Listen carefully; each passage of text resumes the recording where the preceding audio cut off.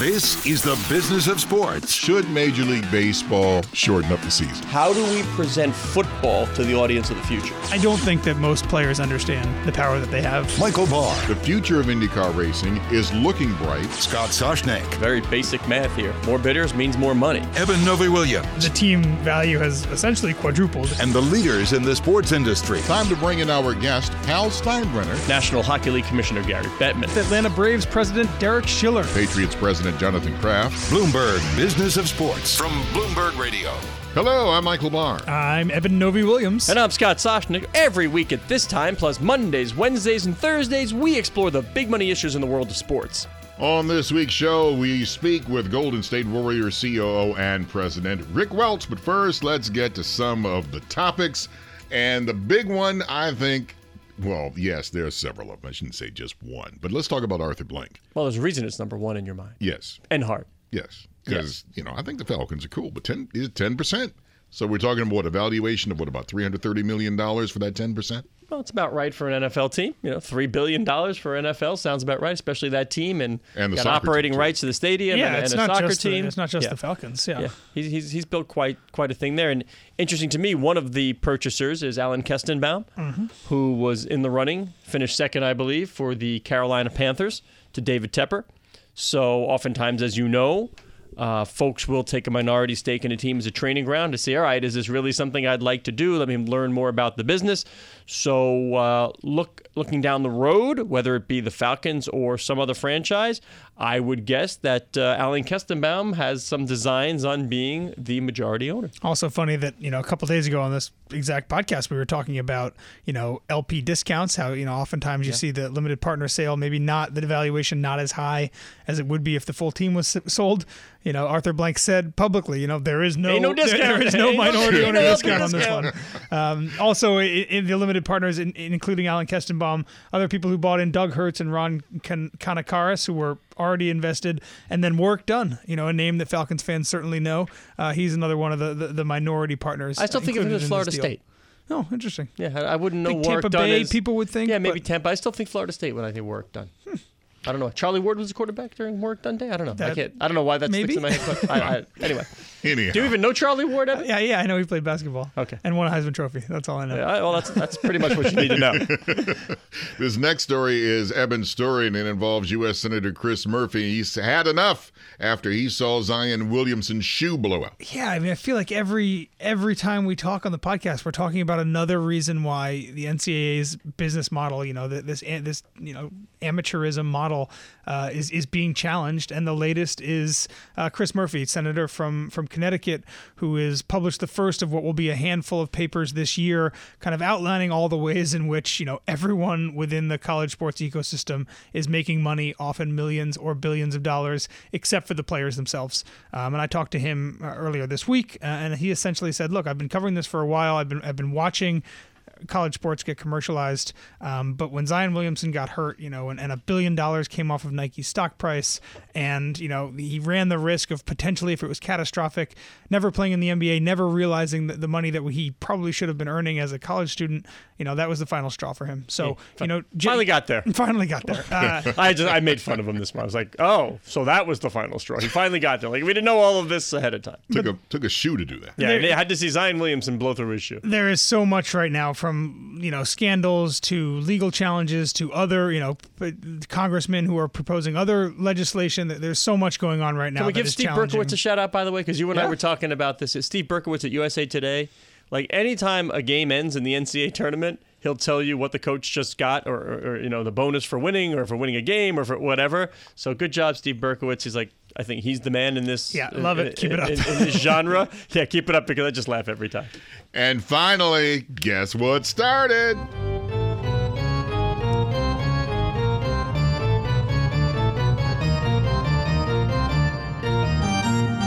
Oh, I know what that is. Great sound.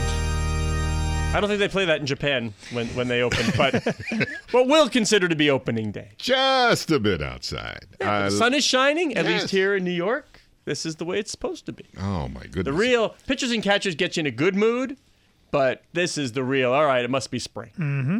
See, what I love about this is that I love fantasy baseball, because out of all the fantasy sports, That's the most challenging, and that's where you really got to use your mind and pay attention to what you got to do. Yeah, well, if you say so. I mean, you rarely use the mind and pay attention to what you got to do. if that's what it takes. Some high-profile names in new places. He always gets back to business.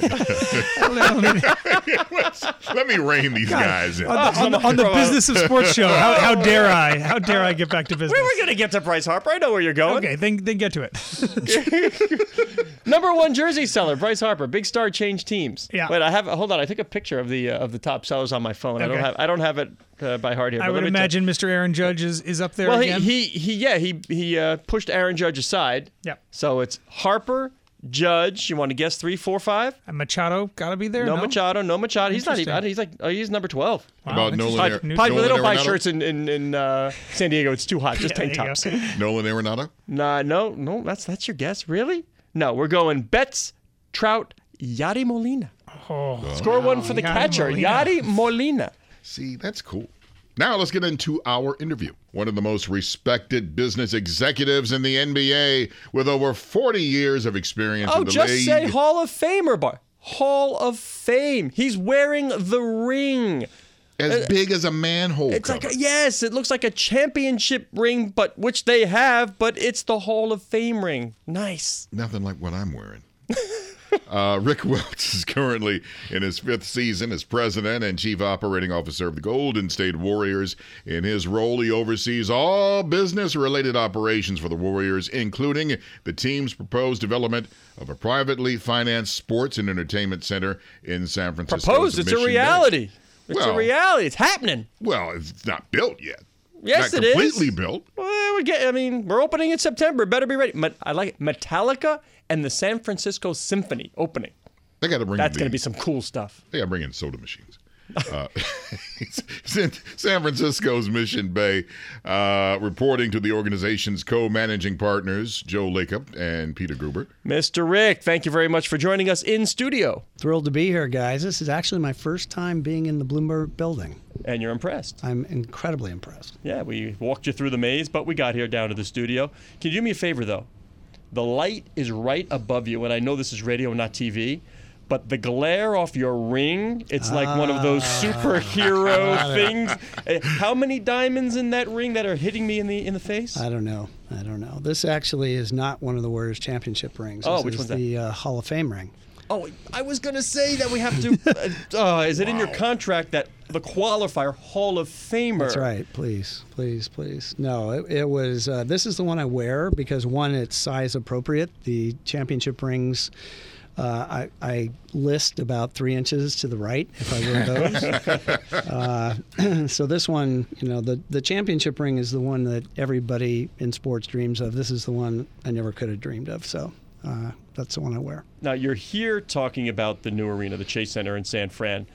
And I got to say, the last time we spoke about it, you were saying it's never been done before because it's so darn hard.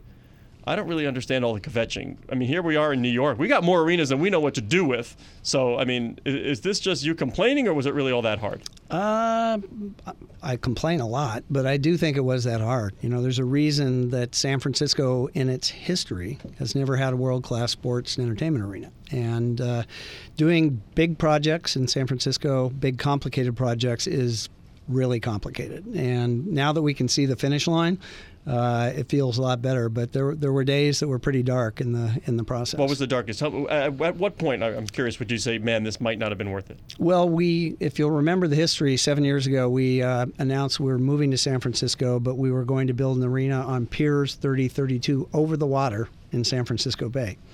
And we got caught up in a real political backlash, not on our project as much as other waterfront development. There was a big condominium project on the Embarcadero that was being proposed. We were about ready to go to the ballot, and out of the sky fell Mark Benioff and 10.5 acres of land he owned in the Mission Bay neighborhood of San Francisco. And Mark just said, look, if you guys want to buy this land for a tidy profit, I think it'll solve all your problems in terms of the waterfront development. So we did that. But at that point, we encountered even more opposition from a lot of donors to UCSF, which is the big institution literally across the street from us, big research organization. And we really had some moments where we didn't know if we were going to survive the lawsuits that came thereafter. But we did. We're going to open in September. How different has this process been, given that the team is performing so well? Obviously 7 years ago, who would have thought that you guys would have a run like this? Is it easier or is it harder being the best team in the NBA and going through this process at the same time? Come on. I wrote this business plan when I took the job, right? We're going to go to the finals 4 consecutive years, win 3 championships. And still they hired you. And build it's a perfect storm, right? It's every possible success factor intersecting at the same time. That's where luck comes in, right? And we've been incredibly lucky, but we needed to be, because from a financial perspective, the real difference between this project and every other project is that this is 100% privately financed. There's not a dollar of taxpayer money that is going to build this project, and that hasn't been done in decades. Was that largesse or a realization that it just simply wouldn't fly? It was never going to happen. Right. I have to ask, does it ever get old? You guys win everything. Even Cleveland is like, okay, we're done. We'll see you later. Bye. Does it get old? No. There's not a day that you come into work and say, I wish it wasn't this good. And seriously, we talk a lot. There's criticism out there like, are the Warriors really good for the NBA with all this winning? And, does it make the game boring? And, I don't know about you, but I've never looked back and said, God, I wish those Magic Johnson Showtime Lakers had ended sooner, or I wish that Michael Jordan hadn't played for so long, or I wish that Larry Bird hadn't been so good for so long.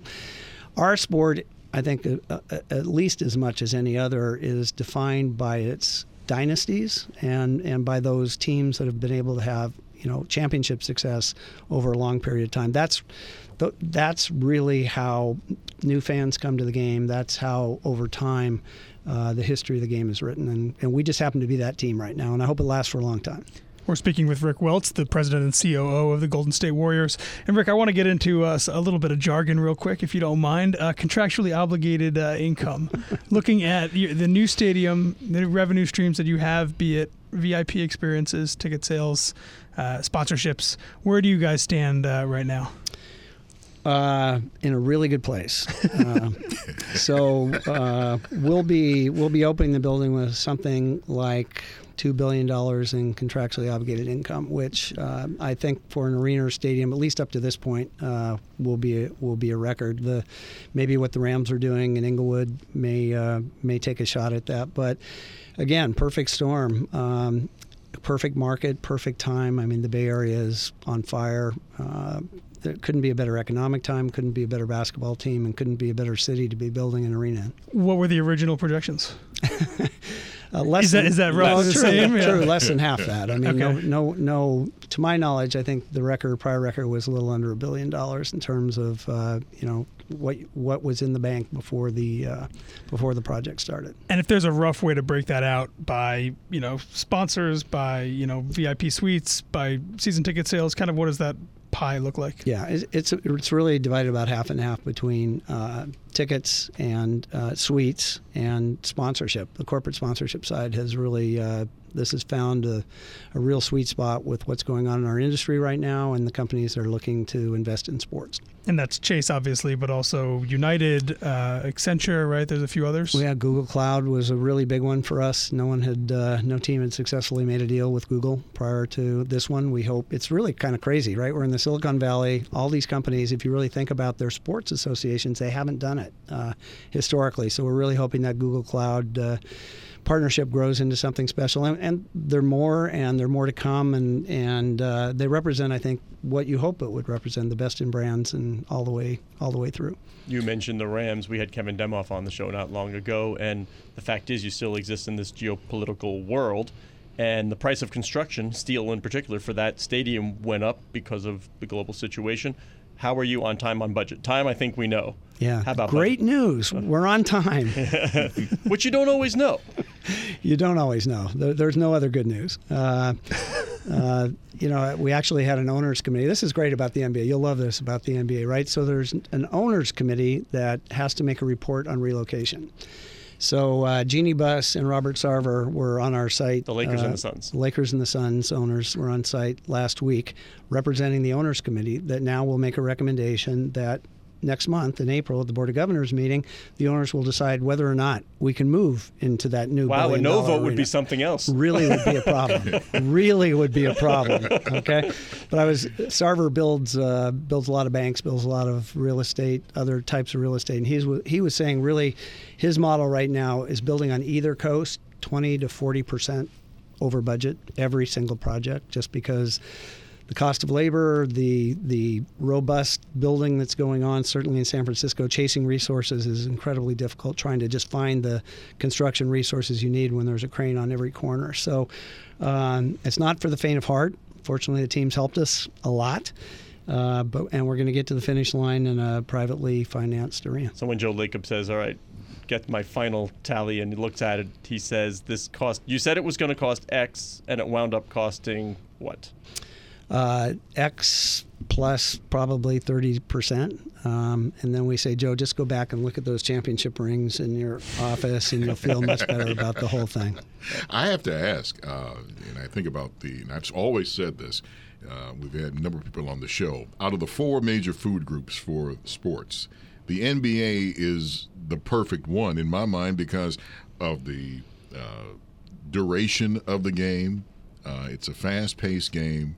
I mean, it's like the old gag with George Carlin about baseball. You don't know when it's going to end, and the other ones as well. But the NBA seems to be the one that's geared toward the younger audience today. Can you comment more about that?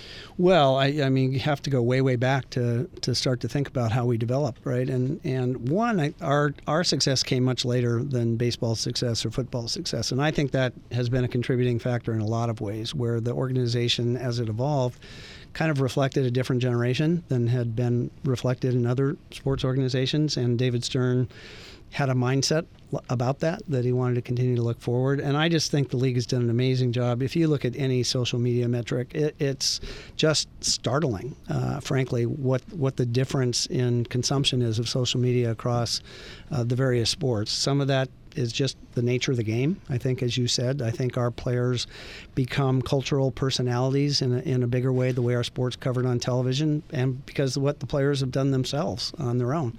But the league, too, has also made a real push in trying a lot of new things as different, social media have come along. I think the NBA has been tremendous in being willing to experiment and being willing to see what could work and what might not work and learning from that and going on from there. So I think it's very thoughtful and it's very much a part of what we're trying to be.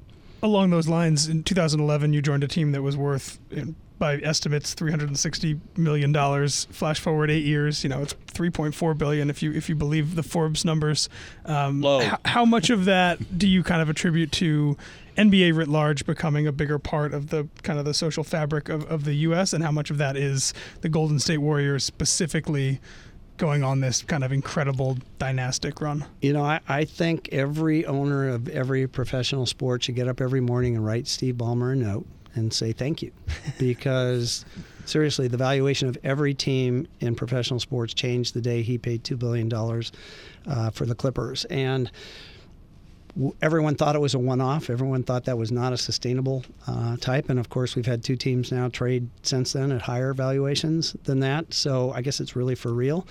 And the really for real part of it, as you do your analysis, which I'm sure you do in figuring out the value of teams, it has nothing to do really with the business. It has to do with having 30 teams and more people than that, or more organizations than that, who are interested in buying one. And that's what drives the price. It's just what somebody's willing to pay. But because Ballmer was scarcity, as you just said, and beachfront property, literally and figuratively, I was more surprised the Milwaukee Bucks at 5.5 than Ballmer plunking down $2 billion for the Clippers. Was that an indicator to you that we've reach something new here? I think that's a great point, because it does. It says that it isn't just about the biggest markets. It's about the strength of the league and every franchise. And I think that's the best one to point to in terms of the overall value of NBA teams right now. Well, something has to be baked in the cake for the value to be that high. What is it? Is it media rights? What is it? Well, I think you look at across sports and say over the next 30 years, who has the best opportunity to build their business, right? And you start with the international appeal of the game, right? There are only 2 sports in the world that are played everywhere in the world, what we call soccer, what the rest of the world calls football, and basketball. Now, soccer's up here, basketball's well below, but there's nothing in between. And I always talk about the difference between the soccer and the basketball models too, which I think is really significant as we look to the future. And that's that every kid growing up in Buenos Aires wants to play for his club team in soccer, maybe someday get to play in the World Cup. When Manu Ginobili is growing up in Buenos Aires, he only wants to play one place in the world. And every kid like Manu only wants to play one place in the world. That's the NBA. There's no different organization for competition that anybody would rather be to. So we can draw from worldwide talent base. And then when Manu comes to the San Antonio Spurs, the value of the media properties associated with the NBA in Buenos Aires increases, right? We have 1,000 new episodes of our game every year.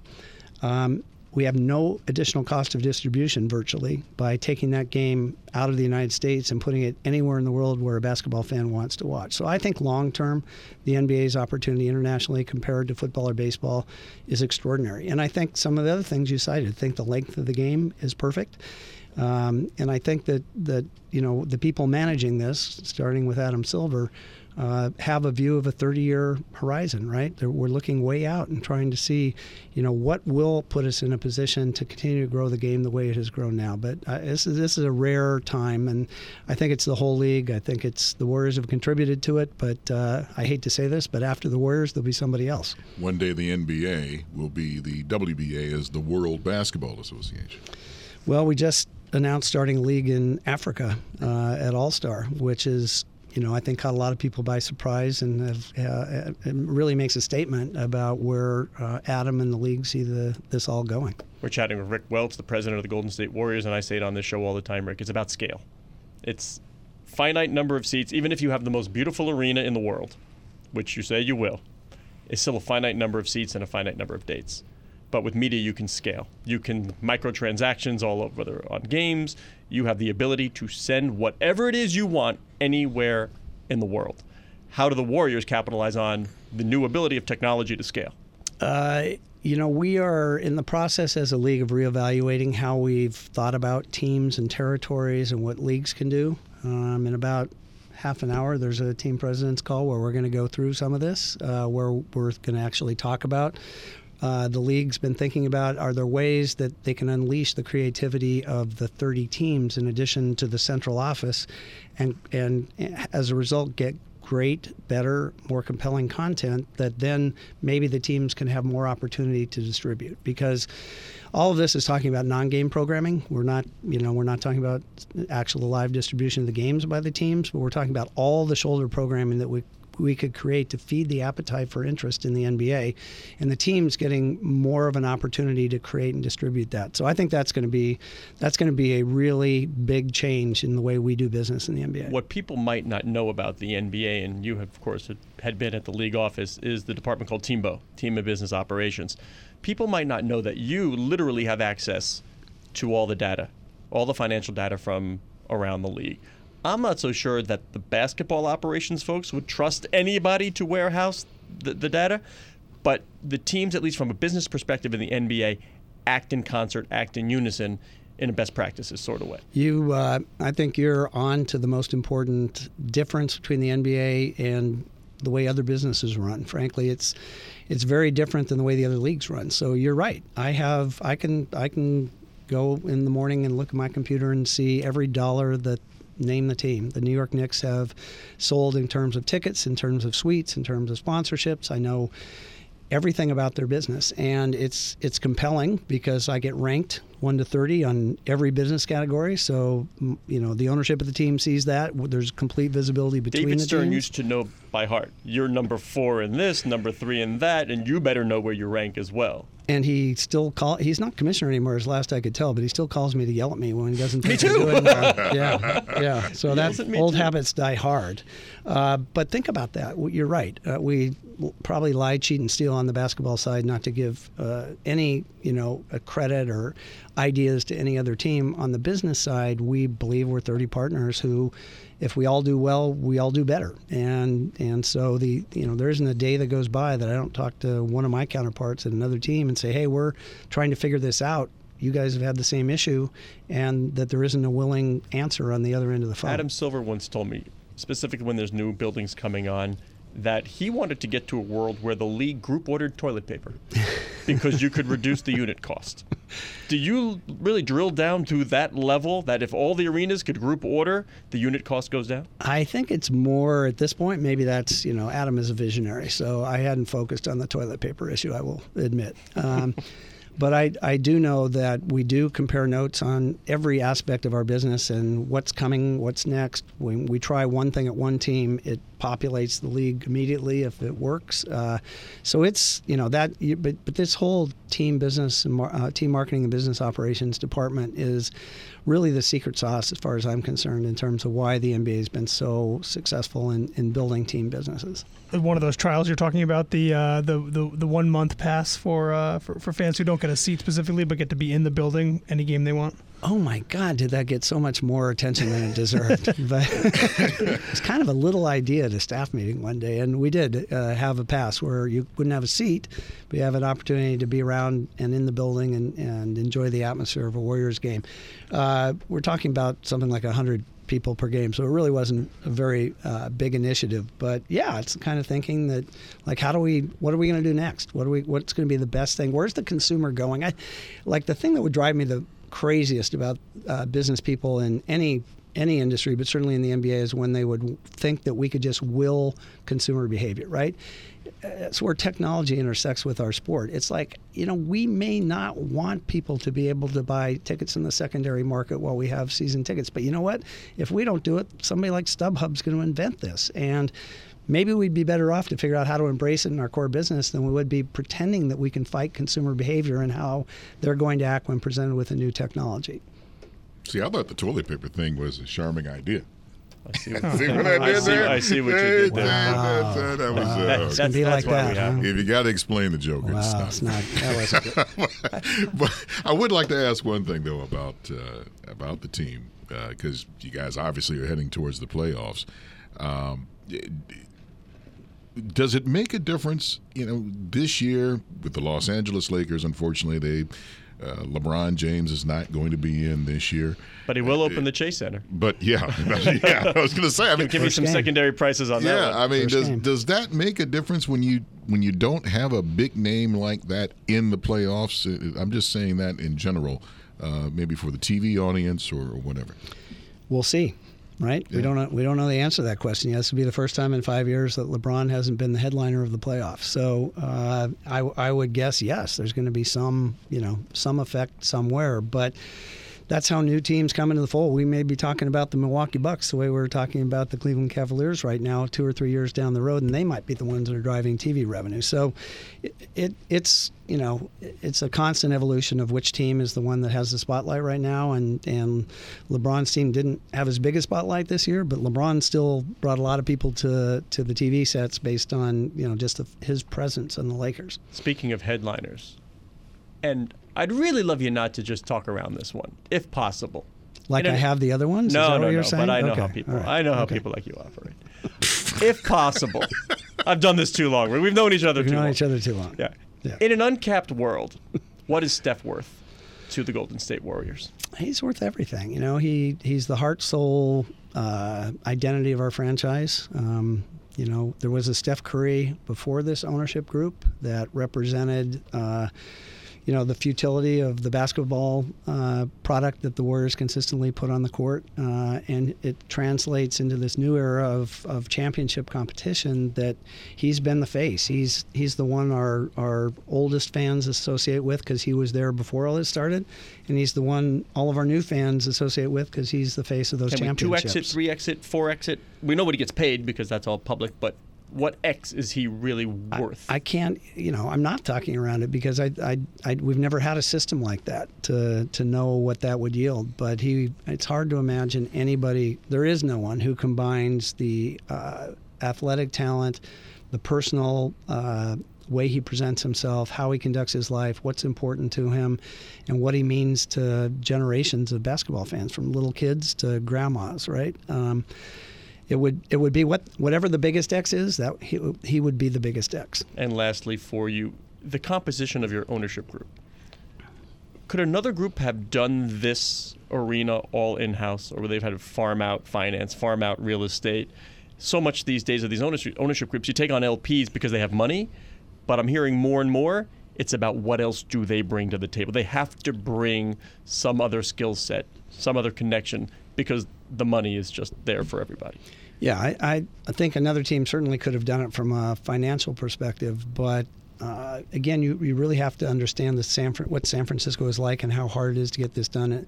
Really, the lack of, fearlessness is what I would say is the biggest contributing factor that this ownership group has. That there were 100 times when they could have changed their mind and said, we can go do something somewhere else. It'll be a lot easier than this. And every time it came back to, no, we're going for it. We're going for the most amazing thing we can imagine, and we're going to do everything possible to make that happen. So I don't think that's what's missing, I think, in most ownership groups, that fearlessness to go for something that seems impossible or bigger than you can imagine. All right. Very good. Thank you, Rick Welts. Appreciate it. Thanks, Scott. Takeaways, Rick Welts. My goodness, this man, it must be easy when you have a team that wins all the time. And I just wonder, what would happen to that business model if you had a team, let's say that they were sorry. Yeah, it's certainly harder. Winning cures our ills. We know that. My takeaway, though, is the Teambo operation at the NBA. Scott O'Neil, who's been on the show, he was a part of it. Amy Brooks now runs it. The way they share best practices, do not discount it as one of the reasons the NBA works as well as it does. My takeaway, that $2 billion number, right? The stadium hasn't even opened yet. And if you count the VIP sales, suites, commitments from corporate partners, they already have $2 billion of revenue coming in. Double the estimate. The salary cap in the NBA right now is right around $100 million. The Warriors are spending over that. They're at $145 million right now. That $2 billion is more than 13 years of salaries if they stay where they are right now. Just a really impressive number, and gives you a sense of how set they are, how they've capitalized on this winning spree to set themselves up for the future. My goal is to be the number one pick. That's something I've been dreaming of since a kid. It feels better to be number one than number 5. I wear the number because of Mike. We have a chance to go for 3 in a row. Good numbers at a good time. When I first started wearing that number, I was just happy and proud. Bloomberg Business of Sports, the number of the week. Time now for the number of the week. So easy, 87. Well, you and I suggested it now. Evan, do you remember why it was 87? I do remember, yeah. Okay. This is Rob Gronkowski's jersey number, right? Yes. Announced his retirement this week. This is not going to be the same. The Patriots won't be the same without Gronk. But I'll tell you what, though, after 9 seasons, the body took a lot of punishment. But just think about the social media fun we're going to have with a Gronk 2.0 that doesn't have to worry and spend so much time training and practicing. Gronk goes wild. That's some social media channel I may follow. One thing I've always loved about Gronkowski, when we've talked to former athletes on the show, about the way they manage their money, I don't think he's touched, if I might be wrong about this. He says he's lived off his endorsement. Yeah, he's never touched a dime of what he made from the Patriots itself. It's always been the endorsement money. That's going to set him up real nicely financially for the rest of his life. You have been listening to Bloomberg Business of Sports. We are here each and every week for you at the same time, plus online as an Apple podcast. You can catch that Mondays, Wednesdays, and Thursdays. I'm Michael Barr on Twitter, now at like about 380 followers at Big Bar Sports. Nice. I'm Eben Novi-Williams at Novi_Williams. The underscore's costing him followers. I'm Scott Soshnick. You can follow me on Twitter at Soshnick. Thank you very much for joining us. Please tune in next week when we speak with the biggest and brightest in the sports business industry. You're listening to Bloomberg Business of Sports from Bloomberg Radio around the world.